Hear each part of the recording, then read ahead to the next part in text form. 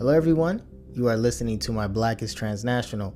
My name is Dr. Kelechi Bay Lamberts, and coming up on today's episode, we'll be kicking off Black History Month with a very real conversation as I have my friend, my bro, calling all the way from Nigeria, Mr. Nelson Agose, but formerly known and famously known as Blink, the Matrix Buster, who will be joining me to have a real conversation about the struggles in the Black community, the plight of the Black community, which is also the miseducation of the Black community. Focuses on the tension that exists between the continental Africans and the African Americans.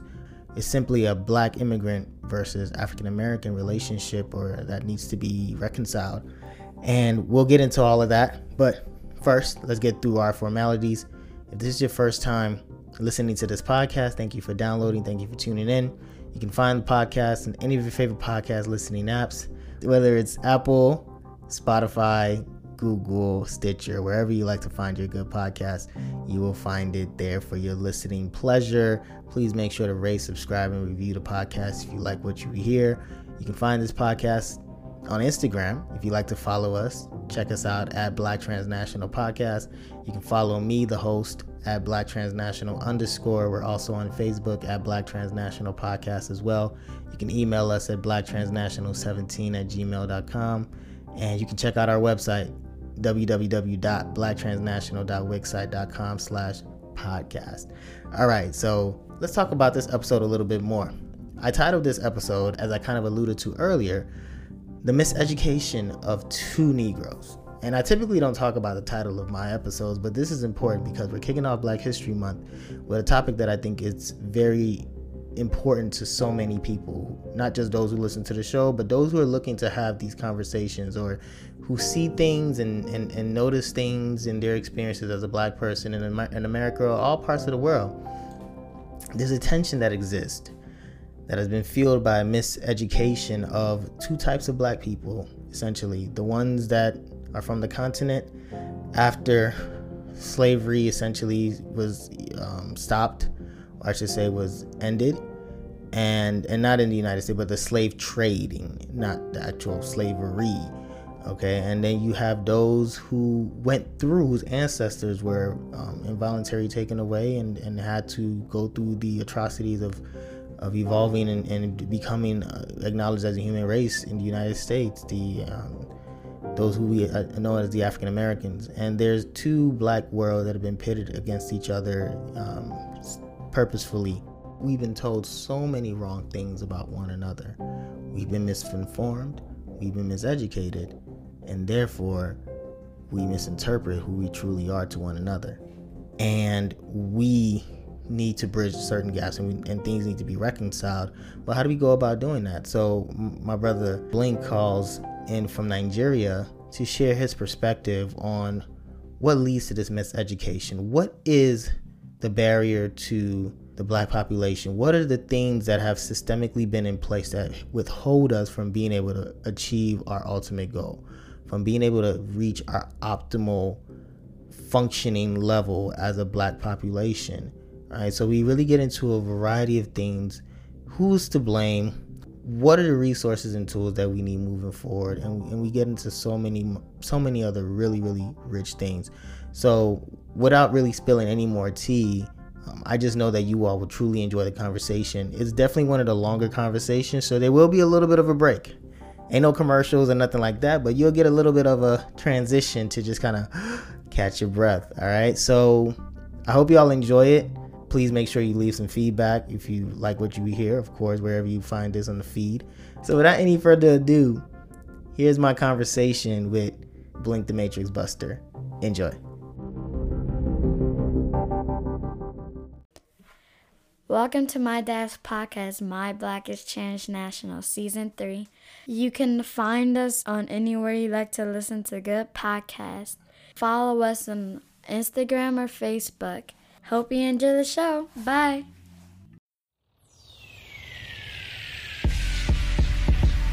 Blink, Baron Boys. I'm super. And I love it. I love the life that I'm living. I live the life that I love. You doubt me now, you're so wrong. I'm so strong. I'm super. I'm super duper, I'm special. I'm one of a kind, there's no secret. I might blow your mind with no missile. It's about to go down. Welcome to my Black is Transnational. Man, today is a special day for me. I got one of my OG homies here, calling all the way from Nigeria to talk about what was really going on, not just here in the United States, but all over the world. And you know, we're really about bridging the gaps over here in my Black is Transnational. And you know, I think I couldn't have a better person right now to just have a very real, open, what I think is a possibly transformative conversation with us, you know, just regarding what the state of where we're at right now as a black nation, you know, and the black community and what we can do to bridge that gap. So I got my boy Nelson Agose, better known as Blink, Supreme Blink, the Matrix Buster, still the owner, the creator of one of my favorite songs of all time. Super, no bull, bro. I tell you, to this day, to the day, I appreciate it, bro. One of my favorite songs of all time, man. So, bro, so good to have you here, man. How far, man? Thanks, man. I did, man, bro. It's always been real, man. And like, first, always thanks for showing me love since day one, man. Like, see, I've always had, besides, you know, our personal encounters, of course, all the good times I had in the IOTA crib. Like, you know, those are some of the best times of my college experiences. So, bro, it's always been real, man. So, how fun? What's good? How's everything going? We thank God. Like I said, it's just, you know, we're just taking these things one day at a time, but we have, as we were talking off air, you know, there's so many things that are happening around us that 2020 has kind of put things in perspective for us. So we're going to get into just really talking about what's happening. Of course, we'll talk about what's happening with you back in Nigeria. We'll talk about your journey. I want the people who are listening, you know, for me, I know you and your story a little bit, but I think the audience would love to know just how because I think you come off as a very, very interesting transnational in my own definition, because you came to the States, you went to school in the States, you established yourself as an artist, as a person, as a businessman in the state, then moved back into Nigeria, and then you established life there, reacclimated yourself back home, and really started to sow your roots back in Nigeria. So we're gonna get into all that, but first and foremost, I want you to definitely, you know, introduce yourself to the audience, that let them know who you are, where you represent, and everything else, bro. All right, man. Thanks, man. My name is Nelson Agose, like you said, Blink, aka the Matrix Buster, Nigerian, from Delta State, Isoko. My mom is from Edo State, Benin. You know, these things I think shouldn't be important, but they are important. But they are, man. They are important. They are. You know what I'm saying, right? But yeah, that like you mentioned, I studied in University of Illinois, Parkland College as well, when I was in the US, and I moved back since then. Currently, I'm a consultant, a life consultant, and a personal trainer as well too, and a life coach. So besides, I did music when I first moved back, but my main focus now is in business consulting. That's really what I do, and life coaching. So the key thing, like the interesting thing, like you said, about rightfully going to discuss is that being that I grew up in Nigeria, right? Mm-hmm. And the interesting thing about growing up in Nigeria before I even got to the States is that when you grow up in a certain family background in Nigeria, right? Like, let's say middle class, working class background, right?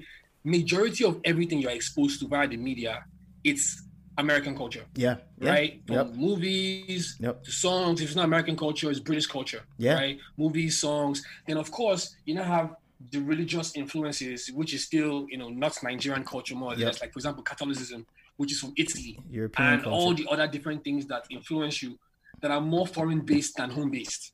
Right? Mm-hmm. So it's crazy how I go to the US as a Nigerian guy, and I don't speak any Nigerian language till now. I'm very ashamed of that. It's not something I say. It's crazy. You're speaking, like, I think you're probably the second person, but like, I don't speak any, like, I understand it, but to speak it, it's like there's something that happened. I don't know. I don't want to just automatically blame my parents, but I don't know who else to blame.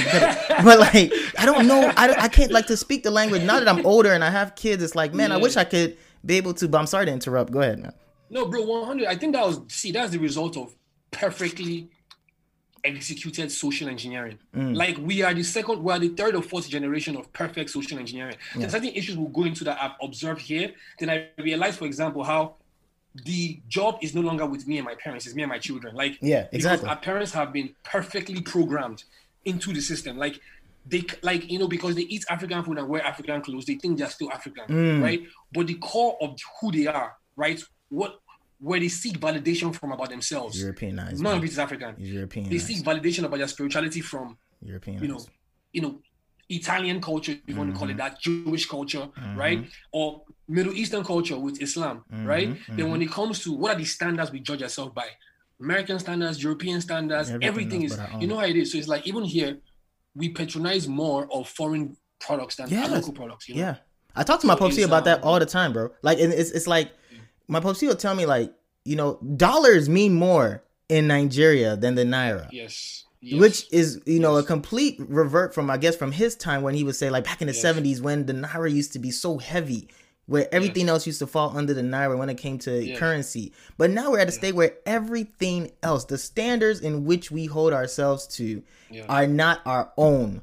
They are simply they're simply Europeanized, they're Western influence, they're Caucasian influence. Let's be real. That's the word. They're Caucasian. Let's be real. It's not even about European, it's Caucasian influence. That really determines what we consider the standard and how we hold ourselves as Nigerians. Which is, again, like when it comes to even a language, the fact that my parents, regardless of their best intention, decided that in order for me to prosper in this world, unfortunately, they felt it was best to be able to have the European universal language of English as my standard of communication compared to the native language, right? The way I was supposed to conduct myself was influenced by all levels of whiteness, appropriateness, you know, and that thing has not changed. It's still very reflective even now. Yes. And you know this thing you just said, right? I had to come to terms with something that we are children of conquered people, bro. Yeah. Like, you know, we walk around with so much confidence, so much swag. The truth is, we are children of conquered people. Yeah. You see what I'm saying, right? Yeah. So we've been social engineered to be inferior within the world systems. And there's a few things happened this lockdown that blew my mind, right? Because, you know, one thing is that when we start to get, you know, more aware or woke as Black people, right? You start to do a lot more research into African history, right? Then when you start to do a lot more research into African history, minus slavery, blah, blah, blah, right? When it comes to, let's say, spirituality, for example, we start to look into African spirituality, right? So now, there's something I realized in African spirituality that blew my mind is that all this while I said, oh yeah, white man, you're evil, you brought Christianity, you did all this BS, you came and, you know, programmed us into believing this random guy with, you know, blue eyes and blonde hair is Jesus. You know, you change our entire beliefs. But what I realized that when I went a step further behind Christianity, right? I realized that the problem with Africa wasn't just colonization. The problem is and was oppression. Absolutely. Black people everywhere. Absolutely. Like, for all my Black brothers and sisters watching this, let me let you know the truth. The truth is this, man. Our leaders for many years have been selling us out. Yeah. Like, you know, history repeats itself. You think it never changes, bro. I'll be very honest, right? Like, I have my, like, if we'll get into all the things the white man is doing to put his foot on our neck, right? Well, let's talk about what we are doing to put the foot on our neck, right? So what I did realize is that how the white man was able to even overcome Africa in the first place, right? Was that our Obas, our kings, our traditional leaders, right? They were seen as descendants of God on earth. They were the chiefs, the Obas, or whatever. And the type of spirituality they practiced was not only oppressive, right? But it was restricted. Like, for example, Ifa practice, for example, what I realized is that the only, like, for example, Christianity, they came and gave the Bible to everybody. They came and brought what they, you know, watered down knowledge, but made it seem like the knowledge and made it accessible to everybody, right? In our culture in the past, like, we used to hoard prosperity. We used to, like, to today, we hoard education, we hoard well-being, we hoard information. So instead of making those spiritual laws and truths available to your entire culture, you only make it for the royal family and a few people, then you oppress everybody else, right? So the truth is this, is that our leaders, under the guise of religion, acting as descendants of God, right? We're selling our people, selling our land. They did not see the value in developing the minds of the people. And you know why? I realized that the biggest issue we have as Africans from then to now is the fact that we validate life from outside ourselves. It's either an idol, a priest, a pastor, a chief, something. We do not validate life from within ourselves, and we don't think. You see what I'm saying? Like, we just, we look for instructions, look for laws, and wait to be told what to do. So our leaders, before the Westerners came, were already fucking with us, bro. Sorry to curse. But no. Go ahead. Say your thing. Speak your truth. You know what I'm saying, right? Before the Westerners came, our leaders were already doing business all around the world. And I'm not saying it was always like this, but it's pretty clear that at some points, right, our leadership became a lot more oppressive, and that's why Africa started to regress. You see what I'm saying? So I realized that, I'll give you an example, like during this lockdown, during the NSAS, right? The Oba of Lagos, his palace got raided, right? And why that was such an interesting story for me is that this guy is meant to be a deity, a descendant of God. He has all these special powers, blah, blah, blah, blah, blah. Okay. They ran up in his goddamn palace, stole his staff, his crown, his everything. They ransacked the entire place. Wow. Not one person dropped dead from any voodoo. Not one. You see what I'm saying, right? So what I did realize is that these people, they've used, like, religious practice, oppressive religious practices. They've also used a lot of ceremonial rites, a lot of things that just... What I realized is that, for many years, right? Like, because what happened in Lagos is the same thing, that the famous 1897 British invasion in Edo State. It's the same thing that just happened this year. The only difference is they used Nigerian mercenaries back then, and now there was no social media to expose it to the whole world. Right. So we've seen firsthand that these people are ordinary men that have been oppressing people. Yeah. You know what I'm saying? This guy put in the newspaper last week that, nobody died because it was a ceremonial staff. Bro, we know you're lying. The illusions, I said this year, the illusions in the world are all going to come falling down. We'll get into Christianity and all those things, moving on. So, Bro, no, I mean, I think you're hitting on some really good points, man, because especially when you talk about the idea of the oppressive mentality. And that's something that, for example, like, I always have conversation with other people. I had a conversation with my younger brother about this recently. And especially when it came to the NSARS things, and one of the things that I said in the past, when I did one of these like past just emergency podcasts, was that Black people, we treat ourselves worse than even our oppressors do.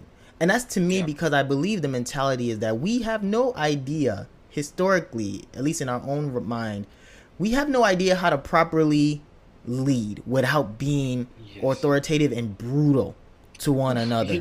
Like, bro, like, it's like, it's one of those things. The metaphor that I use is that, like, you've always seen the master abuse you and constantly be abused. You never got to see the master go out and be good and lead like kings and leaders supposed to do, because they do that to the other world and develop their own country. You see all these books, Machiavelli, the Prince, all these people, they speak on literature on how to properly rule nations, right? But they here with African countries and colonizing, the purpose was not necessarily to rule, but to dominate, to exploit, to extract, and continue to develop your own nation. So all we as Blacks have seen historically is just the abusive side of the leadership from white people. And then once they left, all we know is what we see, right? So all we know is all we've seen is oppression. Yeah. So historically, it just seems like we've never ran away. We've never run too far. I always say we never ran too far away from the master. We've never run too far away from the master.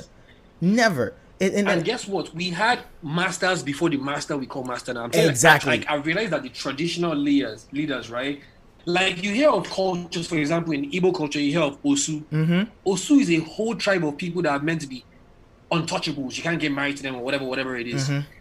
All these things that, if you do the history of it, it could be one guy that hated one tribe and just decided, that's evil forest. Exactly. What I'm saying is that there are places called evil forests within villages that churches came and built land on, and it flourished.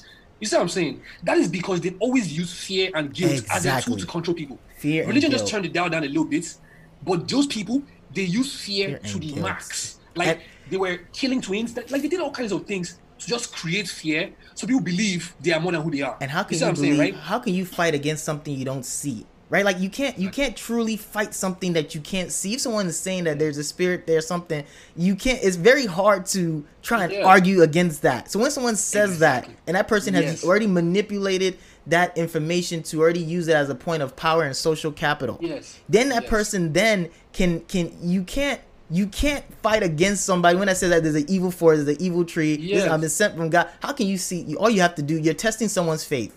Right, and so when you're testing someone's faith, you're not attacking facts; you're attacking their personal idea. So it's different. It's very hard to 3-4 idiots. Yeah, I said all I need is 3-4 idiots that believe.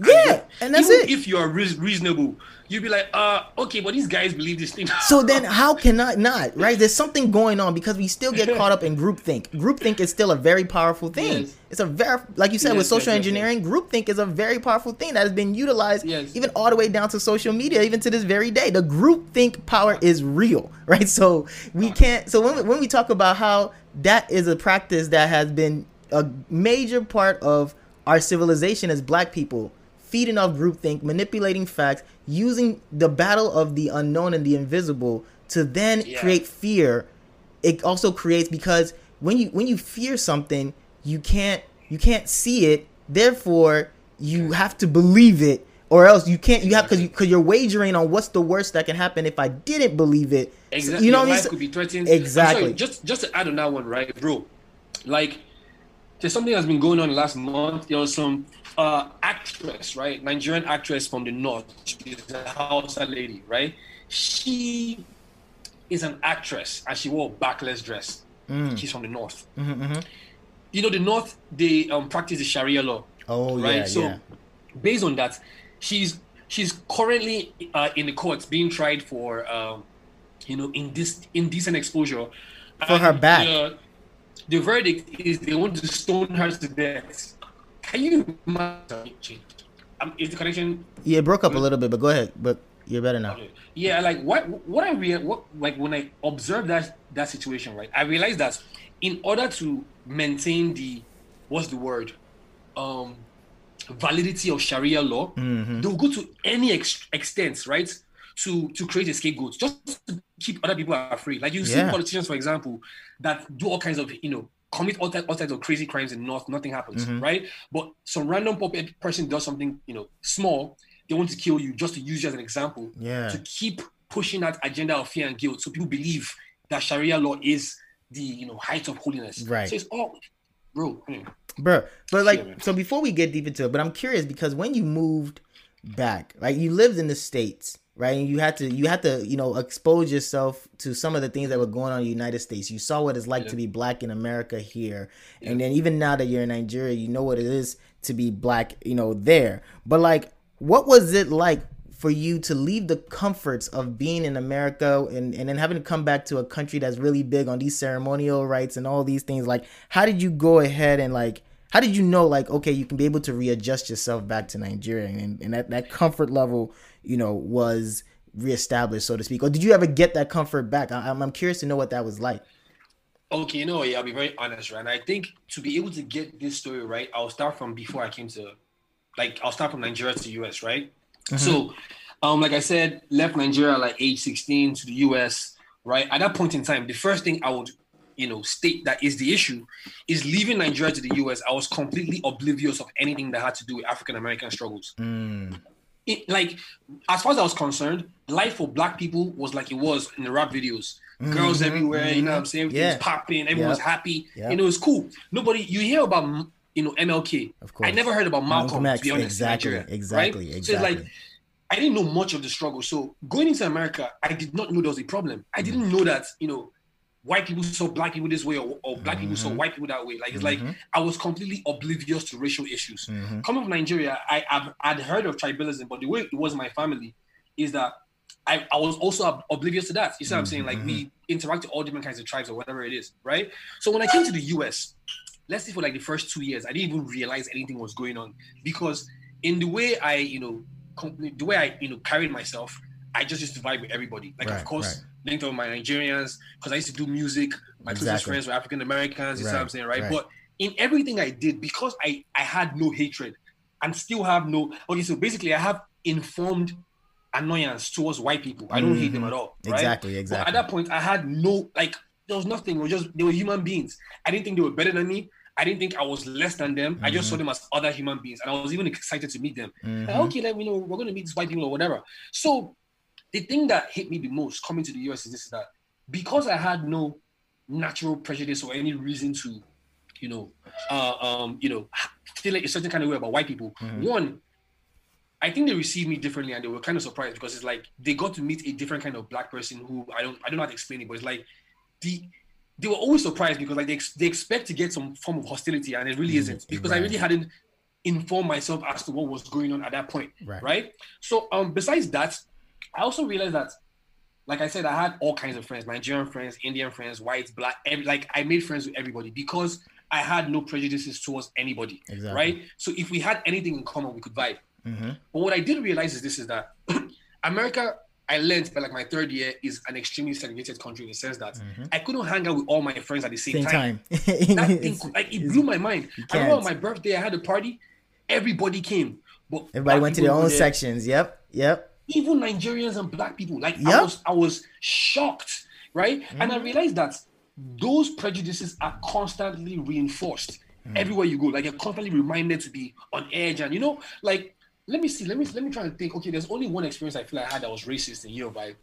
And, well, if I look back, let's say it was a class, one of those classes where he said, you know, over 3 attendances missed, automatic F, right? But why it was crazy is that this is one of those classes that was 9 a.m. in the morning.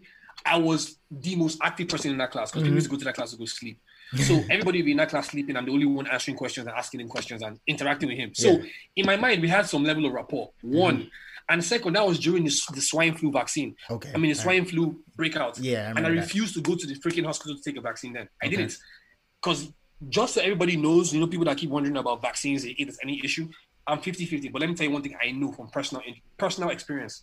My auntie was stuck on a wheelchair for 4 months after the swine flu vaccine in the US. Oh, wow. We came from Nigeria at the same time. So my refusal to take it saved my life. Yeah. You know what I'm saying, right? Yeah. But ended up with a B+ in the class, but he dropped me to an F. So I emailed dude, I just graduated. I was waiting for my, freaking degree. That he just told me I got an F. I checked Blackboard, there's no F there, but you're telling me, or Compass, I mean, I'm seeing a B+, but why did you drop me to an F? It's like, oh, Nelson, you remember the attendance policy? I'm like, dude, I'm from Nigeria, I'm not from America. Like, I'm going to have to pay for a whole new class, like, exactly. like, help out, whatever it was.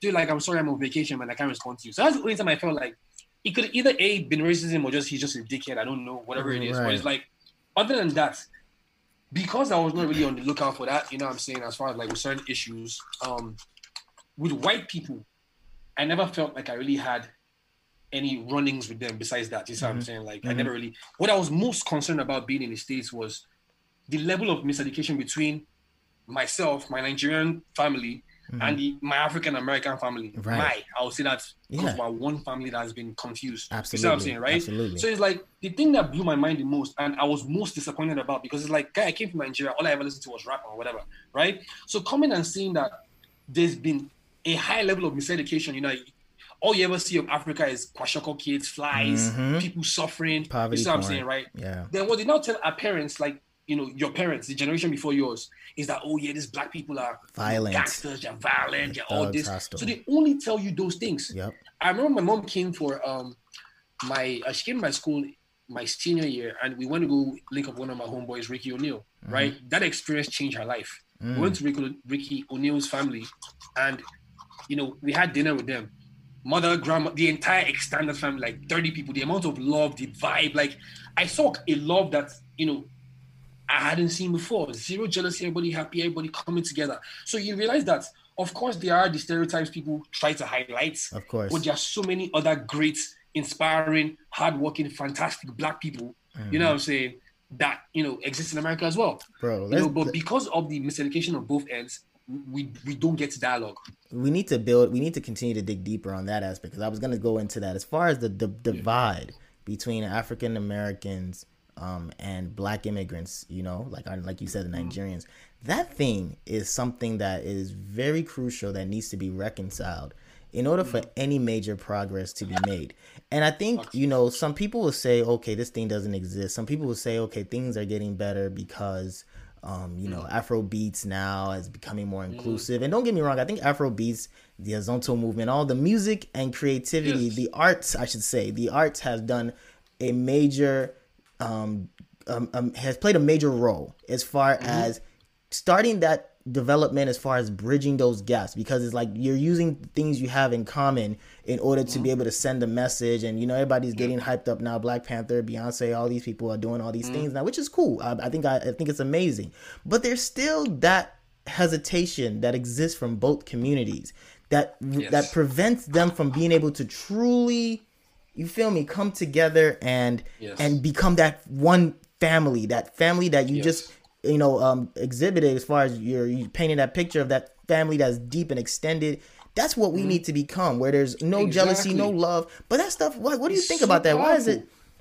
It is so powerful. Like I feel like I'm enjoying that a little bit. It's going to get crazier the older we get. Like, fam, we linked up. We linked up with different people from all over the world. Like last Christmas, Ellie was here. Chibo was here. Like we are building this bridge day by day. You see what I'm saying, right? Yeah. So now what I realize is is a simple trick.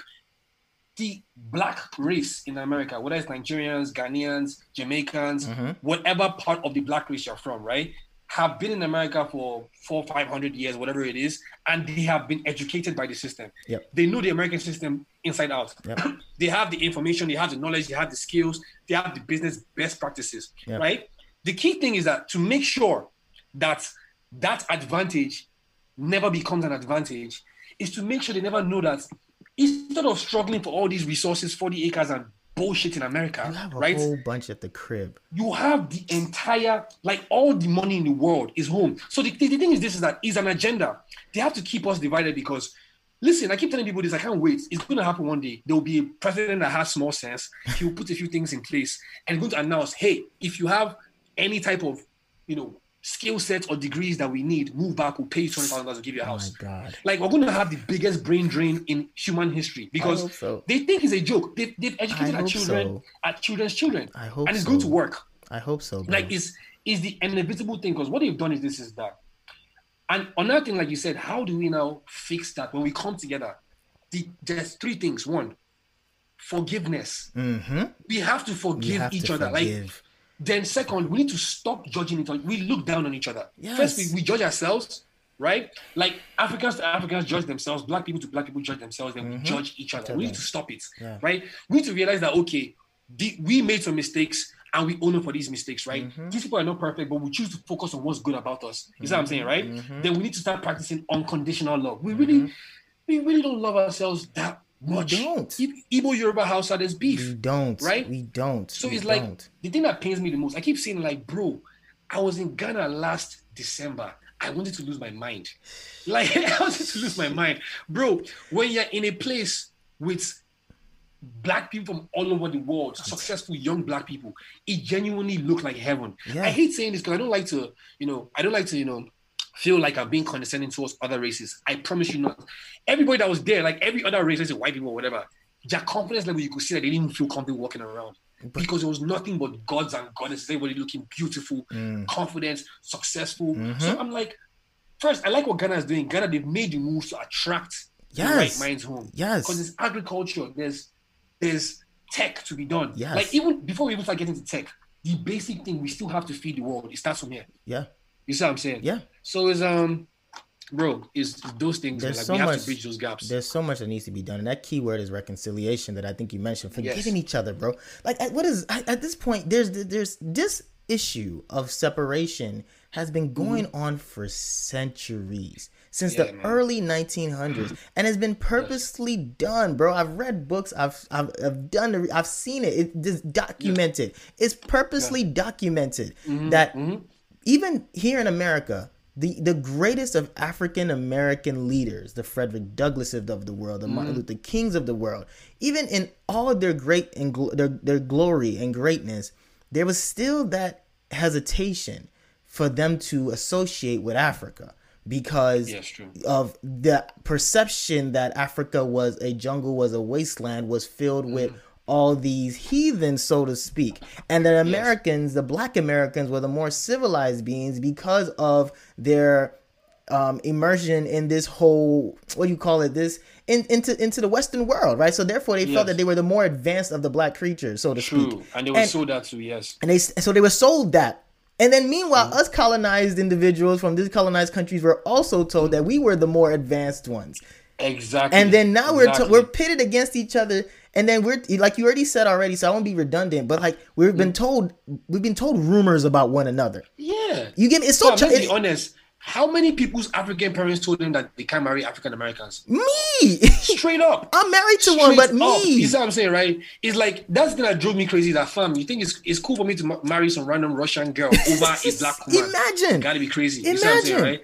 So that's the level of self-hate that has been programmed into our parents. Like they've been scared into thinking that these people are, like you said, over there, they're uncivilized, they're poor heathens, and over here we see them as, oh, they don't know, they have no culture, they don't know their history, they're violent, they just have baby mamas. That's what they tell people. Yes, right? They tell them all the time, and it's crazy because if you just sticking to the historical context of things, whenever there's a movement or some type of development that allows for Black people to want to come together collectively and unify, somebody from one of those outsides, the police, FBI, somebody's always monitoring, right? And I realize that that's a problem because it will never allow for us here in the United States to truly unify, right? We have to go back to the spaces in which we come from in order for us to be able to fully reach our maximum potential. But the thing that I've been preaching personally is that it's not the truth of the matter is that Africans, because of slavery, we built the entire world. Because the truth of the matter is, bro, if we really want to go down to it, everybody was involved. Like the metaphor that I always use is that there's a heinous crime that happens where you see a child that was getting, or a kid that was being abused or molested, whatever, and everybody watched. Everybody watched. Everybody had a role. No one called the cops, right? And that's how I compare. That's how I describe the concept of slavery from a global perspective. Is that there's nobody who didn't play a role. Middle Easterners played a role. Even the Asians played a role. So everybody played a role when it came to the propagation of slavery, and it as it's at that point in history a booming form of industry, right? So then now, when it comes to what's happening, when it comes to that brain drain that you're talking about, I mean, I know we're going to talk about this a little later, but even the NSARS, I was just talking to my bro about this too. Like the NSARS movement really showed the world what happens when you allow those people that left Nigeria to really contribute back to it. Right? Like when you see it, because there was no dependence on it. When you see what happens, when Black people, when we come together, bro, I was telling my bro yesterday, man, like, if the world decides, let's say like Nigeria and a couple countries decided, you know what, and one of our old ACA friends also mentioned this, like if Africa came together and put together a passport that allowed for Black Americans to be able to move freely to Africa, why not? Like, bro, that's a no-brainer. It should have been done. It should have been done. Why the hell? Like, imagine, like, do you know how much, like, for African Americans, I try to explain to them, like when I talk to my wife sometimes, do you know how much the world values hip hop culture? Do you know how much the world values everything that Black Americans have created? And but the problem is that Black Americans are still the most disposable devices in human history. They're the most disposable beings. You take what you want and then you dispose of them. If Black people understood that. Yes. Go ahead, bro. You're saying Black people understood that? If Black people understood that, if our own people in the continent were able to create something that would be able to allow Black people to move freely, like Ghana, like you said, did something like that, where I think somebody proposed something where, having 3 levels of passport, one for naturalized citizens into own lands, another one for someone to be facilitated by a natural born citizen into own land, and a third one is just for visiting, but allowing African or Black families, Black people from the diaspora and all over the world to be able to move freely back to Africa, bro. This whole world, man, the world don't want to see that. I'm not just gonna lie, the world doesn't want to see that at all. That is the blueprint. Like, Marcus Garvey was trying to do that. That's the blueprint, and like you said, like first a passport that makes all Black people and Africans move around Africa seamlessly, and it also opens trade, right? So we can trade amongst ourselves, move across borders, right? Then this thing you mentioned is like, bro, look at you, for example. Like, imagine how much capital inflow and also knowledge inflow will happen if you and your wife move back to Nigeria or Ghana. You see what I'm saying, right? So we have the expertise, like you said, Black people are culture creators. In fact, Black people are creators, right? They've been, they've advanced in the European Western culture, have learned I'm sure when we look behind a lot of things that come out as other people's inventions, Black people are involved, right? Of course. So when we can get these people on the land where the resources are, bro, like it's just a simple thing of like now, that's why I loved Black Panther.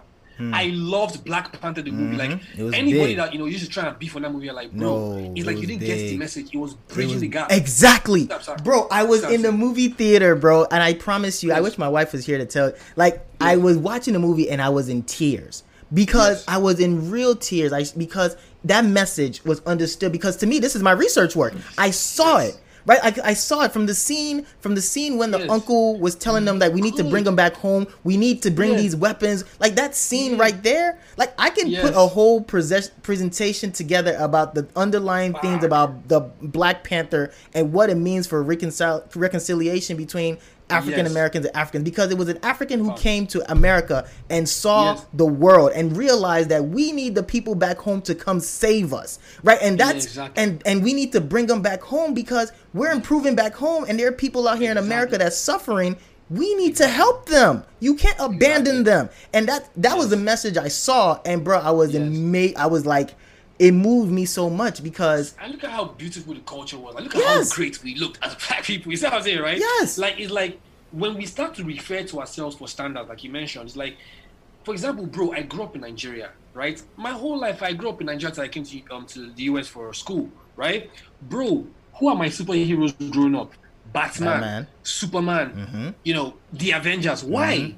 We don't have our own heroes. We don't have our own people we look up to. That's why I'm very happy with Afro beats and, you know, the way the entertainment industry is developing in Nigeria, because now kids have people to look up to that look like them. Right? That's also my big issue with Christianity and Islam. Is the first thing is done is get us to first refer outside ourselves for validation. Then refer, they said God, the first thing the Bible says is we're made in God's image, right? Then to refer to someone that doesn't look like you. Right? Different as your God. So you grow up thinking that, you know what, I'm a child of a lesser God, I'm a child of a demon. Like it's already a confidence reducer, right? So when you come from that state of mind where you feel lucky to have been saved by some foreign God, but if not, you'll be wallowing in failure and pain and, you know, all the things we don't want in life. So once those are the things you believe in your mind, it's difficult to ever create any form of prosperity for yourself or to liberate yourself. Because what I find is that besides the guilt and fear, like people, they like our leaders have, you know, like I don't think they knew, right, the abundance of what we actually had on our land. You see what I'm saying? So they were short-sighted.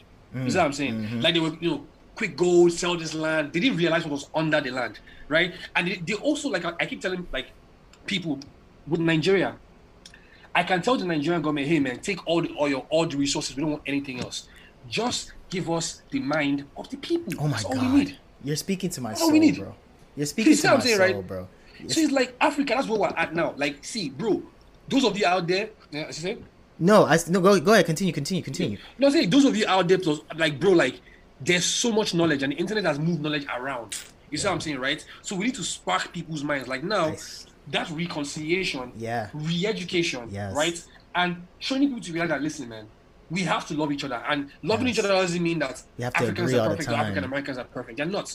No. But we need to stop fighting ourselves while our enemies are benefiting off the land. It makes no sense. Exactly. That's the thing. We don't have to always. It's an impossible expectation to have us believe that we can all come together on some kumbaya. Loving one another does not mean that we have to always agree. There's growth in disagreements. It's about the disrespect that comes in addition to the disagreement that creates the problem. We have to be able to. We have to be able to love one another and know that our differences is what even helps our growth. But like you said, how can you sit here? There's a lot of hypocrisy that comes in with the messages that we believe. You know, that sometimes allows for these things to become an issue.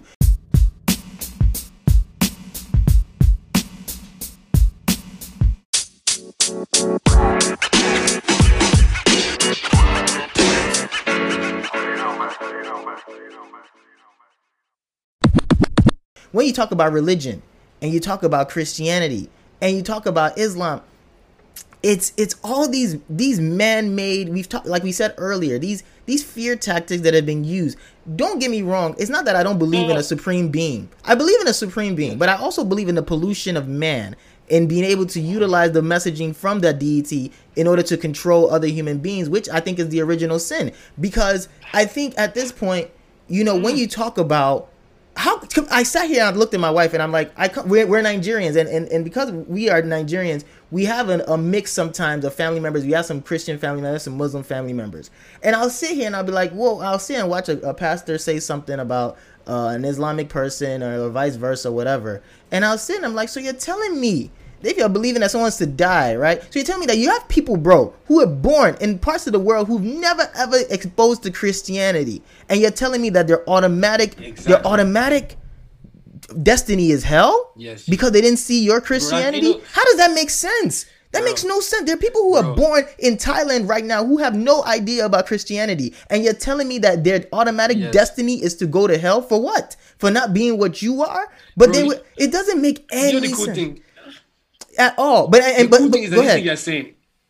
No. The cool thing is that this thing you're saying, Christianity, bro, I think that's one of the, like, now this, goes beyond Nigeria. That's one of the biggest, it's caused some of the biggest problems in the world, right? People saying my God is right and yours isn't, creating lines of division. Exactly. That's what I'm saying. And I'll just go further and say this. I don't really want to talk much about that. That is why all of them are going to be burnt to the ground in the next 10 years. Because it doesn't fit. Like, they are built on lies. Like you rightfully said, it took me all my life to arrive at this. There's God, of course. God is everywhere and everything, right? But when people now come with these organized religions that are driven by fear and guilt, right? You said it already. You are already breaking the first law of what God is meant to be. Exactly. Free will. So you're not even giving me the free will to choose your shit. Like you're coming to, like, I kept telling Nigerians, I say, do you realize that the reason why your great grandmother was a Christian was because she was beaten almost to death to accept it? She wasn't given. Can you imagine? She wasn't given a reason. So how can you, in the name of that white Jesus, you're telling me that you have burnt down half of the world in order to be able to establish this so-called truth? And how does that speak? And that's why I'm saying the hypocrisy is very evident, and to the point where it makes people uncomfortable to be able to have these types of conversations, because in your mind, if you were to defy, I mean, we've been so beaten down to the ground that if you were to even question the identity or the idea of Christ or anything else, it's like you have created, you are the devil in its own right, questioning, and you are a false prophet. And that's not the case, because now, to me, there's one thing to be religious, and there's spirituality. I tend to be more spiritual. I hate religion. Fact. Same here. I hate religion because religion is a man-made concept, bro.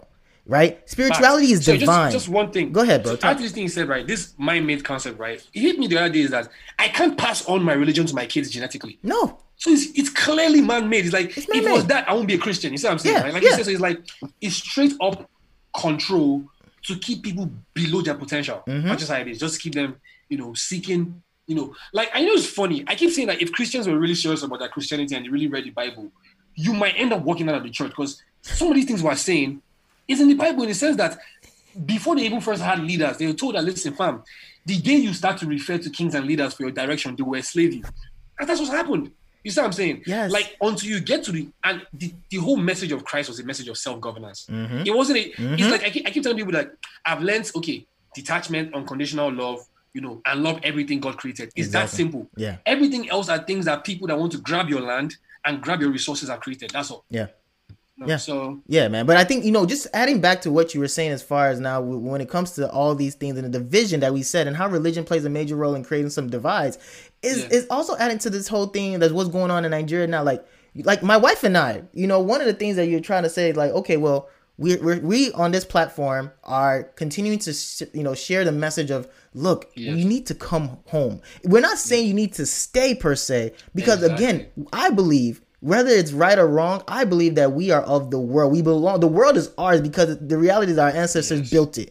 So we as black people, we deserve to be global citizens by right, in my own opinion, because we're taken away from our land, minding our business, dealing with our obas or whatever the case may be. But we were forced to build that world. So now that we realize that, we are still entitled to be citizens of these parts of the world that were involved. That's why I was going back to the whole idea of everybody was involved. So therefore, everybody needs to let us to wherever we want to go. You need to let us go. You know what I mean? But obviously, that's politics plays a role. But like, when it comes down to it, like, going back to Nigeria now with this NSAR situation, it scares people, right? Like, my brother was telling me about, like, the one presidential candidate, David, oh my God, I think his name was David Duke, I think his name was, or Danny Duke or something. Donald Duke, who, I think somebody was like, he was taken and arrested, and held up for some time. And that to me is somebody, that person identifies with someone like me who may have an American education, may have a little bit more of a westernized perspective about how to govern, right? And you're trying to come in and make a difference in your world, in your homeland, because the truth of the matter is, regardless of what anyone wants to say, bro, Nigerians who left and live in other parts of the world, they want to come home. Is the fear, right? Is the fear of me having all these advanced degrees and I'm going to come back home and I'll be driving Okada. Like how? Exactly. Like how do I have a PhD and the person who's running the country has a 6th grade education level, but me that I've gone and I'm a neuroscientist or whatever the case may be. I went to go get my degree in Germany, Russia, wherever, and now I'm coming back. I'm coming back to Nigeria to wash plates. Like it just doesn't sit well with that person who's trying to sacrifice for their family. Meanwhile, these other people who are not supposed to be there, who do not have the proper training and education and pedigree, are the ones running the country. So when you go there and you're trying to speak, the military comes in, you're arrested. There's that fear of those types of behavior that prevent people from coming. So how do we try to address those things? Because that matters for me. That matters to other people who think like me. I think, bro, that's a very good point you just raised, right? First and foremost is that, and that's one thing that I think the white people has been their advantage, right? Is that, and the way they did that is the thing we just spoke about, religion. Because instead of me going there and shooting a nigga in the face, knowing that he should be shot in the face, they say, right? Turn the other I'll cheek. be praying for him to die cheek. magically. You see what I'm saying, right? That's one side on the, if we actually want to fight, right? Yeah. But the point I'm trying to say is that fear, which comes from religion, and also thinking you can just pray things into happen, right? Yeah. Is like the one thing that the white people, like I give them credit for, is that these guys came to a land a land of savages and conquered the whole place. So one thing, like it dawned on me this year that there is no easy way to fix Nigeria, to fix the black issues. We're going to have to get our hands dirty. Yeah. So the biggest issue we have is we don't want to get our hands dirty, and that comes from being plugged into the matrix, like you know the 9-to-5 system, the easy life. I'll get to that when I'm speaking about my transition from America to Nigeria. Okay. Right? Is that America has a very organized matrix system that, you know, your life depends on that. You know, once you're interacting with the system, life is easy. You know, things are paid off from credit. You know what I'm saying? So you are in your comfort zone, right?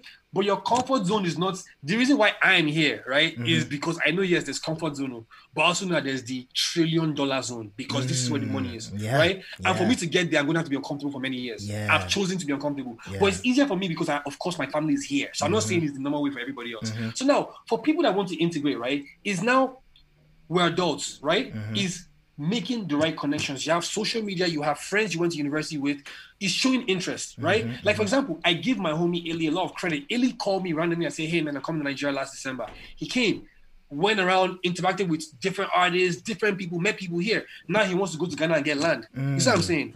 And in fact, I even got an idea for, I found some place where there's a whole bunch of land that I have an idea for the future for.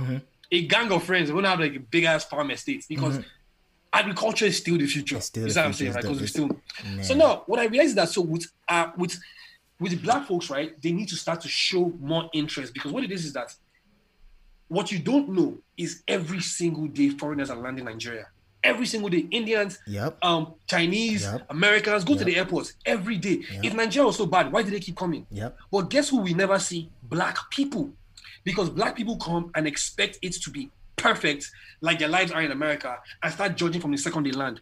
Now I say Illy is a GSG, but the truth is that, you know what I'm saying, like we've integrated each other over the last years. You see what I'm saying, right? In a sense that, bro, he came into chaotic Nigeria and feeling like, you know, like, so basically if you have the right mindset, right, things around will of course stress you and bother you, but when you have the right support system, you can navigate through it because your expertise gives you certain knowledge and advantages. So when you can lay a certain kind of foundation, you'll be fine. But it also seems like, again, you know, you like you said, there you have all these other people who are coming into Nigeria, coming into West Africa, everywhere in Africa. You know, Chinese people are integrating Africa. My boy Foxy P calls it the new age colonialism. You know what I mean? Yeah, man. It's because it's facts, you know. But the truth of the matter is that Chinese people, anybody else, I'm not just going to call them out, but all foreigners that are non-black foreigners have the opportunity to be able to come to Nigeria, and unfortunately, because of the historical aspect of colonialism, they can come to Nigeria and feel safe that no one will attack them because everybody who views another person that is not black, they view them as superior automatically. True. So as a black person, 100%. When you come to Nigeria now and see another black person, no matter how Western, that police, like we talked about with NSARS, that person still sees you as somebody worth beating. Right, like where you can't go and grab a white person and try to pull those NSARS tricks on them. You can't do that, unfortunately, because even internally, from a governmental standpoint, it's still within the fabric of this goddamn country to believe that white person, no matter how singular they are, still has a major effect on your entire life as your superior for some dumb reason. Where somebody who might be the most potentially influential person for your country, that person is minding their business, but you can see something in them that you think is worth diminishing.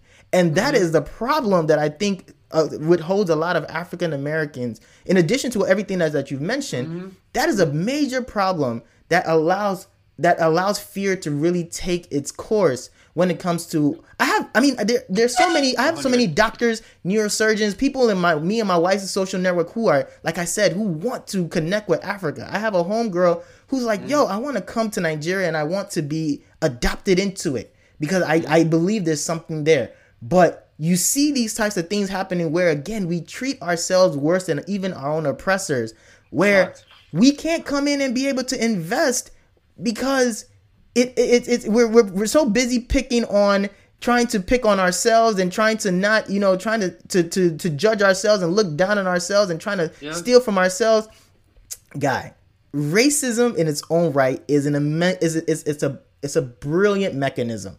It's a brilliant mechanism that's fed itself for so long right now that the creators don't even have to do anything anymore. It just feeds. It just feeds now. It's self-sustaining. It's self-sustaining now. So at this point, it's become a monster of its own right. And so therefore, we as a black community, we're still suffering from that effect of it. Because again, I can't stress it enough, bro. If African Americans realize, and I sit here and I look at my African American brothers and sisters here, and I'm like, if you realize that if you go back to Nigeria, all these things that you're doing, there's so many brilliant minds on both sides of the world. Within Africa, you see all these boys. I'm like, you see all these yao boys, as they say. These niggas, I mean, you talking about these niggas are tech savvy so much, and these guys don't even go to school to learn it, but you're able to see, right? So when it goes back to your point about just give us the brain power, you see what people do. When in even African American culture, when their backs are put against the wall, they're able to be so innovative to create something that's influential as hip hop, to create something as influential as jazz, and all the musical things, all the other creations. These things drive culture. They drive culture. They drive culture. We have been They sell products. They sell businesses. They sell brands. In fact, guess what? They sold America. Black people sold America to the world. We have been the drivers and the creators of culture, of cultural change, of cultural movements. Anything that you want to think about, Harlem Renaissance, all these things have been major shifts in the culture of the world. But yet, it's not about it's the product, but the people who create it are disposable. Right, we've always been this, and that's the issue again. So we have to be able to overcome that barrier of being treated as disposable, and then we also now have to be able to value ourselves enough to understand that this dollar that you're sitting here making in America, you're hustling to make, that if you invested a portion of it back in Africa, where people are willing to welcome you. And what you bring as an African American, they're willing to welcome you as something special. Right? Like, you need to be able to see that. 90% of the shit we consume in our economy is still imported. So you can imagine how much there is to freaking produce. Like, for example, you want to go produce like M&Ms. You want to produce, slippers. You want to produce toothpick, teeth floss. There is an opportunity for everything. So basically, we don't start saying money. And as you were speaking, right, I started to realize something like, and why I'm so hopeful for now, bro. I'm so hopeful for now because in the past, they could change the narrative. They could do something crazy and change the narrative and we'll never find out. Like, for example, if it wasn't for Instagram and Instagram Live, NSA's narrative would have been completely changed. It would have been something different, right? So they've lied a lot in the past, right? So what I do realize is that why it's been so hard for Black people to unite. Let's use like the Black Wall Street situation back then. Black people had won. They had united. They had done what they were supposed to do. But violence came and they were destroyed. Right? So one thing I always say is this: is that I believe that even when it comes to the evolution of freedom from oppression, Black people, African Americans, are more ahead in that line than Africans in Nigeria. Because guess what?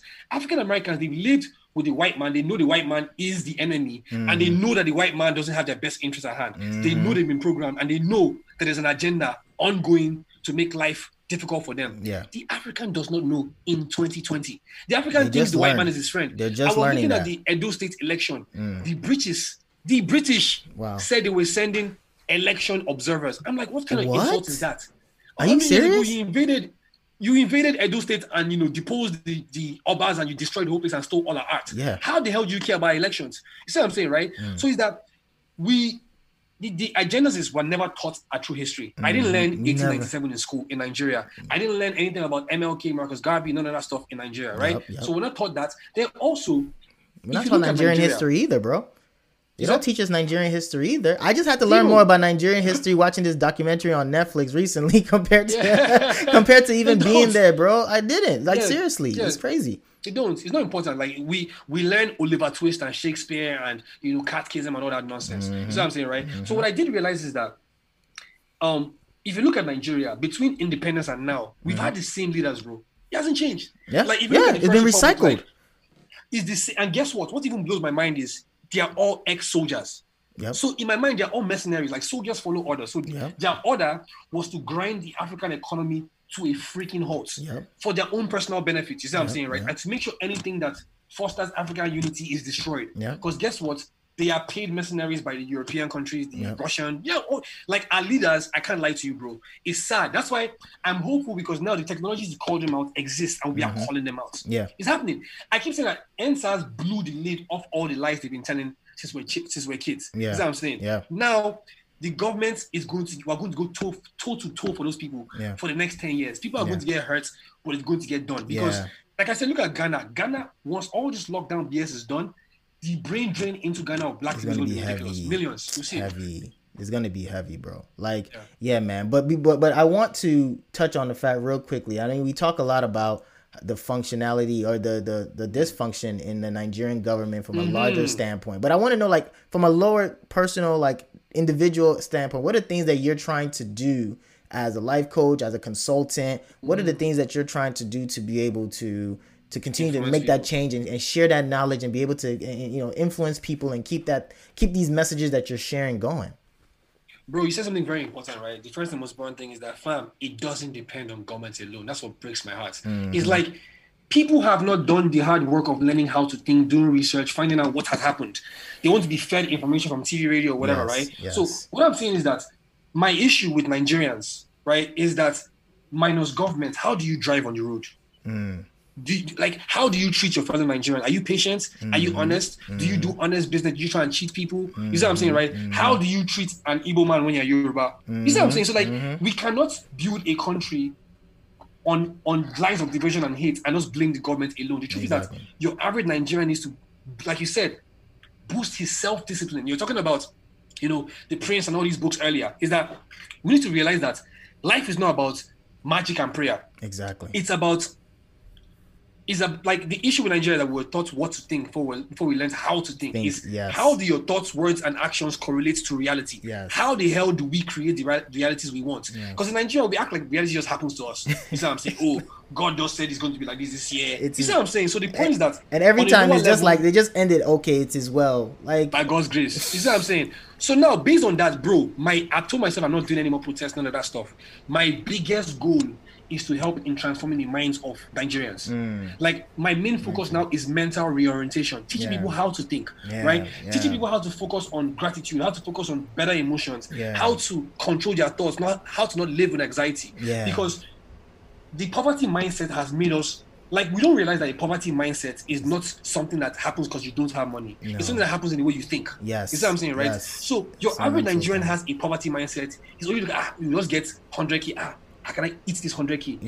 If that's what you're thinking about, you can't think of the 100 trillion. Yes. You know what I'm saying? That you can probably imagine if you calm down and thought of ideas. So basically, if you focus on stealing money, you can never be innovative. Yes. So that's the problem, is that because life has become so hard and challenging for a lot of people, everybody wants to cut corners. So your average Nigerian is cutting corners, cutting corners in traffic, cutting corners in business. And we do that and now expect government to change. It's not going to work. You know, so I feel like for me, my own plan is to be the change I want to see in Nigeria. I have a training company.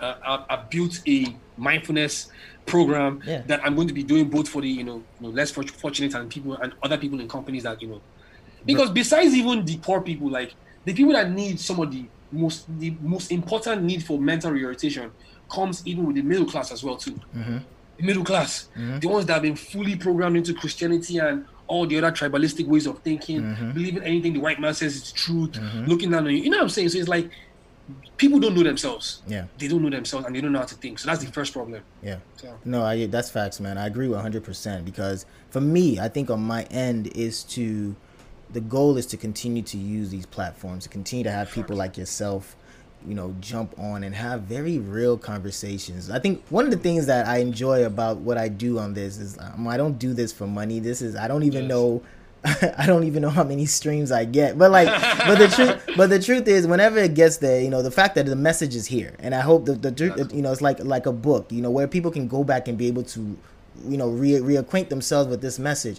But no matter what, in order for us to get to where we want to go as black people, it's not like we're even, I've made the claim personally, and even, here on there, is that because of everything we've been through as a black nation, as a black population, that when the future hits, like, we are more prepared to deal with any form of calamity than any other race that I know of. No, bro. Wow. Like, so, because I asked myself in one episode, I asked people, and again, like, sometimes it ruffles feathers, I know, but I asked myself, if the world was to start again, and knowing everything that we know now, if the world was to start again, and we have to build this world from the ground up, even within our own nations or whatever, who would thrive the quickest? And the truth is between us and Asians, as far as I'm concerned, because for us, is because we have the resiliency, we have the persistence, like you said, we know our enemies, and we know what it's like to be manipulated, betrayed, to be abused, to be exploited.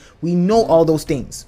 White people don't truly know what it feels like to have that experience. No, there's no resistance. There's no resistance. They have no idea. So of course that's a mechanism of their own that was created by their ancestors. But we have the ability, and even now, I don't know if I'll live to see it, but the message remains that black people, we've been put in the corners, we've been put in certain spaces, and we're scared to branch out of these boxes that we were put in.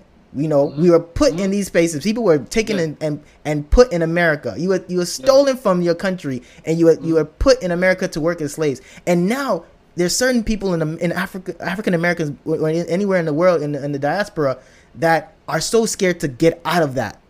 It's almost like I forgot what it's called, but it's I can't think of the word all of a sudden, but where you're so connected to your kidnapper. I forgot exactly. Stockholm syndrome is the word. Yes, Stockholm syndrome. It's like that, and that's the message that's still, even for all these years. Like you said, history has still nothing is new under the sun. And the truth is that a lot of things that I'm seeing, that I've learned historically, still reemerge is even in present day. So that shows that lessons still have not really been truly learned, right? Because it still continues to show itself as far as how we organize ourselves, the fact that how we still separate ourselves from one another, and we think we're making progress, but all we're doing right now is that we contest microaggressions with micro concessions, and that's it. Exactly. Like, there's no big names. They're all distractions. They're all distractions. One small thing. Yeah, you get one small win, chill. Because the real win is controlling your own resources. Thank you, bro. Is that saying, right? Thank you, so bro. Whatever whatever they want to do with that, they let people get, small wins, and that's just. And by the time you get small wins, they're already 5 steps ahead as to how to reconcile that. Okay, fine. You can have this. Okay, we'll take Aunt Jemima off the bottle. Like, people are still worried about the skin color of Aunt Jemima and pancake syrup. When white people now are already trying to find ways to shift the entire way we view currency with cryptocurrency. Exactly. Like, people, and you're still worried about Uncle Ben on the rice. Like, you see, that's the type of mentality that you're saying. This poverty mentality, where the small wins mean so much to you. The small wins. This is very important thing you just mentioned. You said, when I told you that I had no real prejudice towards those guys, right? Like, when I came, it was nothing, right? So people could call me any word and it won't stick. It doesn't stick. Because I didn't grow up thinking of those labels as something that would hurt me. You could call me a nigga and I didn't give a fuck. Nobody did. No one. But you could do whatever, right? Because what I realize is that we give power to words. Yes. 100. Yes. That's why we can say my nigga now and it's cool, because we give him a different meaning to that. You see what I'm saying, right? So what I realize is that when you do not allow a person define who you are, it all comes from one thing, bro.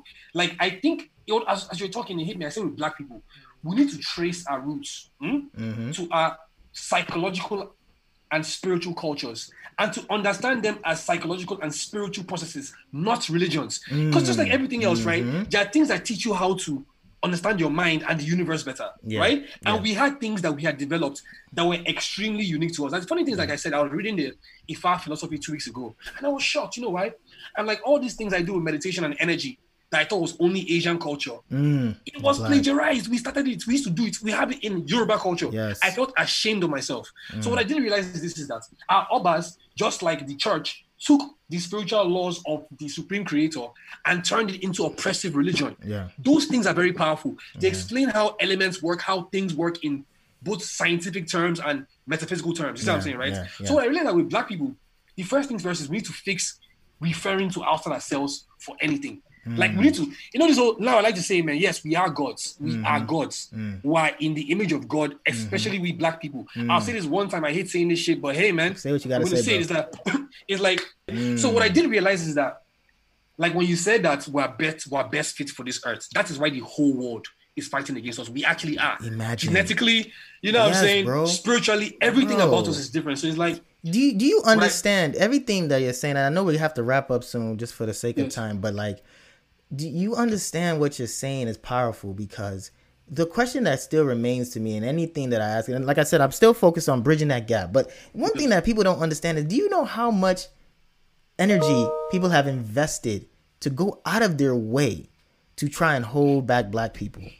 I mean, think about how much was invested, bro, to really try and separate us. They've put a lot of energy to divide us, to condition us to think about certain things in certain ways, to be able to create fear, to be able to create submission, and to be able to limit our ability, like I said, our want to be able to branch out to the world. There are niggas who've lived in Brooklyn who never want to leave Brooklyn. You understand what I'm saying? Like, and there are niggas who are in, in the village who never want to leave the village. Never want to leave. You get what I'm saying? And so it's like, there's that ability that has been constructed, and like you said, in the social engineering of us, that limits us.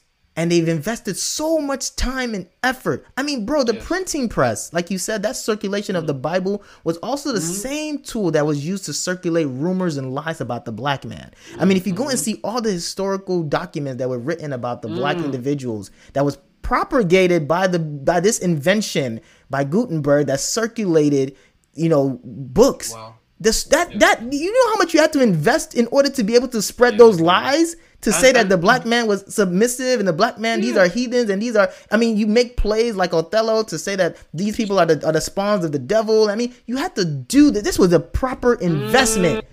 You get what I'm saying? It was, and again, the whole concept of racism, I think, has been documented that it was made for economical agenda. 100.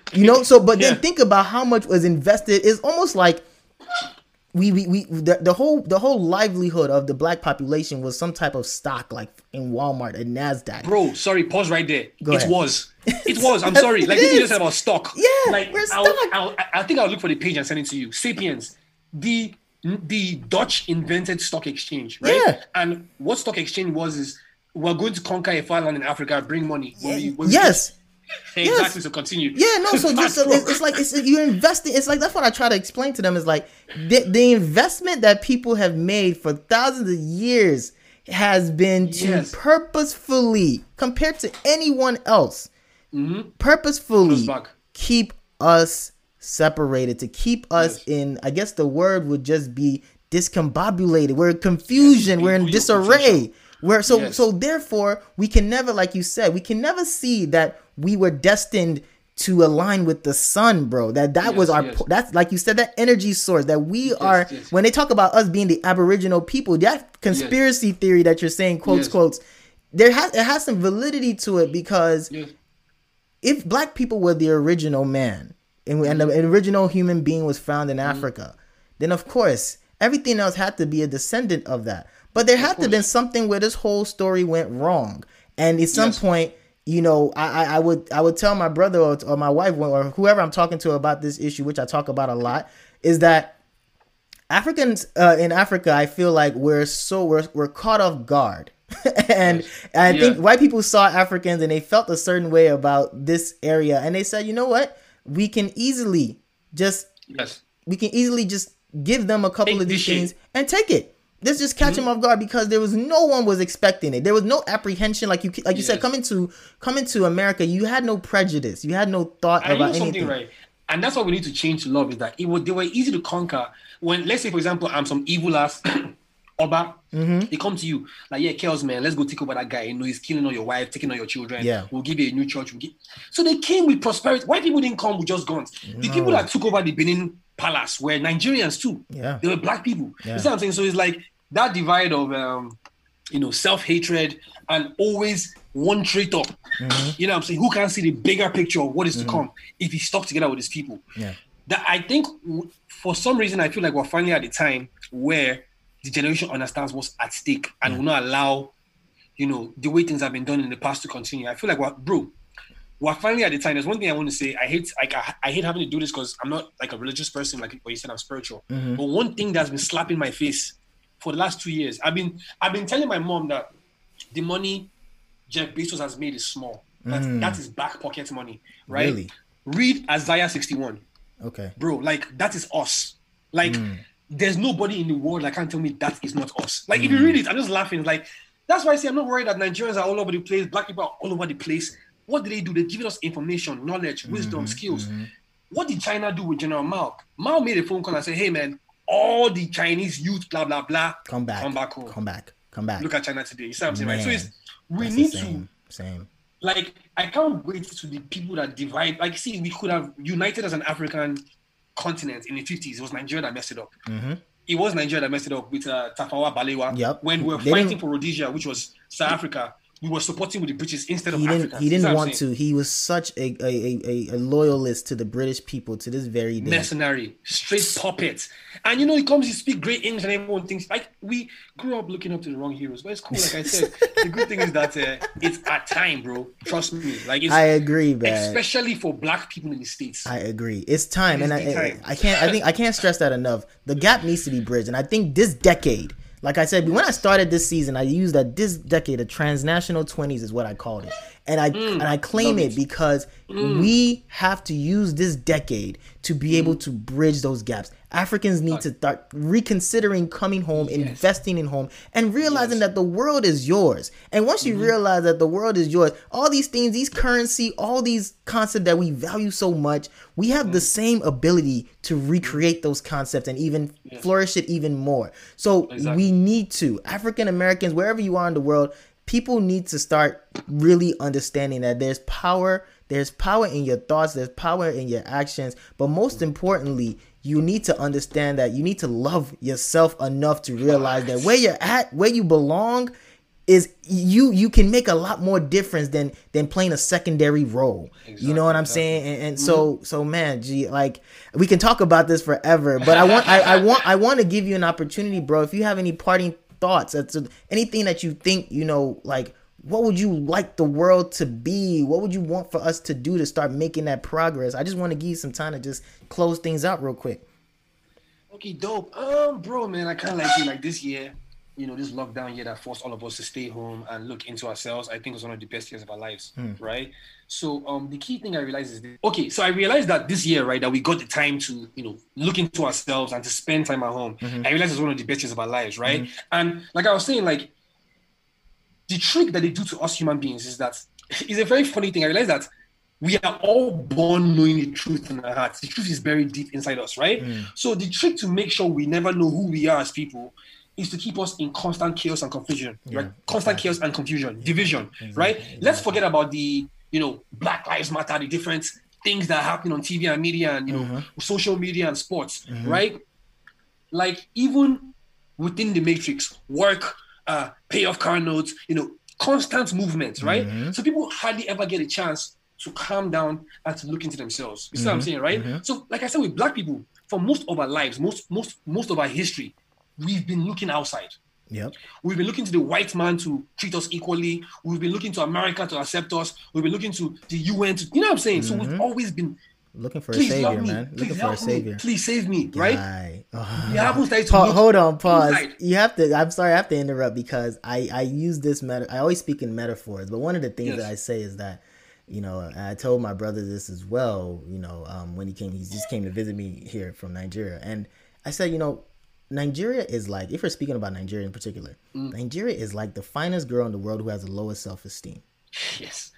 Yeah, big with like she has so many resources. She's she has all the beauty in the world. Yes. But she looks for validation from everywhere else. Everywhere else. And if she realized that she was the baddest bitch in the room, excuse my language. Yes. But if she realized that she was the baddest chick in the room, then everything else would begin to brighten up. But we spent so much time because she's been brought up in an abusive home, in an abusive home. Her kidnappers, like you said. To love her kidnappers, to love her abusers, and to value everything that they bring in other than what she has to create. She does not know how to. She does not understand that she has the power to create and transform. And that right there, bro, is the problem. Because, like you said, we're always looking for that savior. We're looking for the savior. Why? Like the savior. So I just had to say that real quick. So what I don't think is this, right? Based on that, is that first things first is Black people, we need a clarion call to look inwards, look into yourself, right? And the first thing that needs to be broken is how we look at ourselves and how we judge ourselves. Yeah. You see what I'm saying, right? We need to stop. Like I keep telling people this, right? Do you know why I can't wear my high school uniform now? Because it doesn't fit. If I wore my high school uniform now, I would look like a freaking idiot, right? So why do I keep wearing the uniform of, we were slaves? Stop identifying yourself as that. Stop identifying yourself as a victim. You are not. You see what I'm saying? It was an event in the past that gave you information like, hey, be careful by them white people. That's all. It didn't say anything about you. It said more about them and their insecurity. And they were so worried about you, they had to enslave you, right? So what I do realize is that we Black people need to stop wearing the wrong identities. We need to stop judging ourselves, and we need to increase a self-love program. Now, very important, this self-love program has been destroyed. Let's say it destroyed around the 80s, right? Because before we got hip-hop, as we love hip-hop, I love hip-hop, I'm a rapper too. But we bring ourselves down too much. Black people create financial insecurity for other Black people.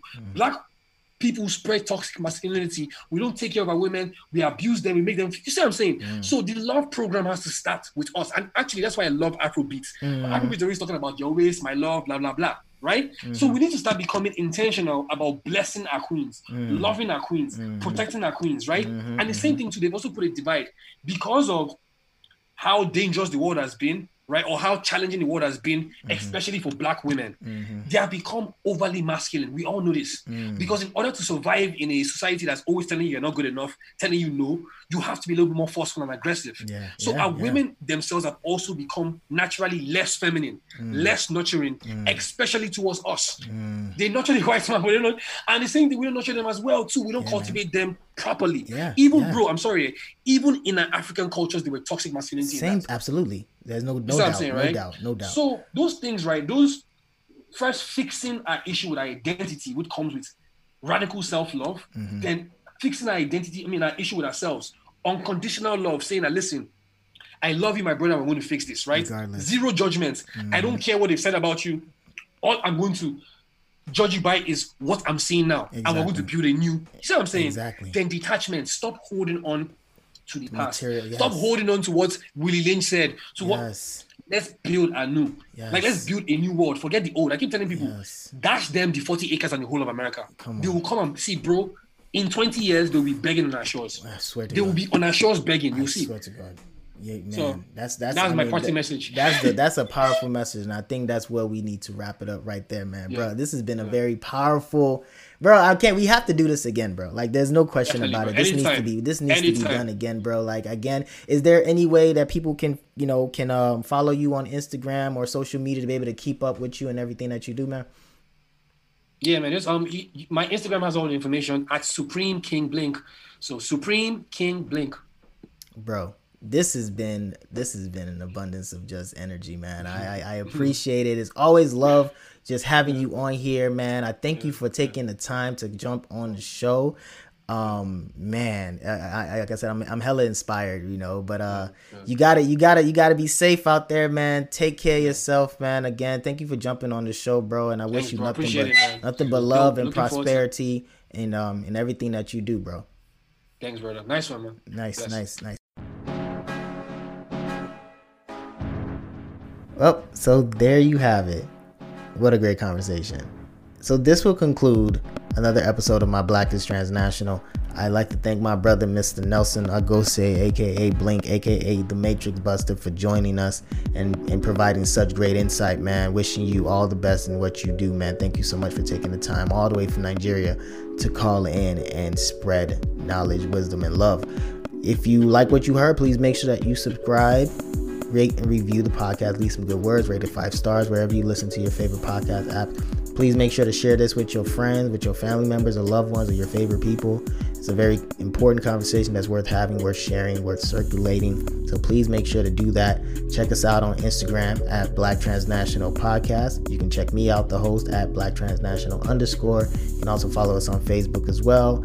Again, have a happy Black History Month, a productive Black History Month. But please know that Black History Month is every month because we contribute to history, and it's not just regular history, it's profound and transformative history. So until next time, until we speak again throughout this month, take care of yourselves, be safe. Corona is real, so follow protocol. My name is Dr. Kelechi Bay Lamberts. My Black is Transnational, and I hope by the end of this, yours be too. Peace.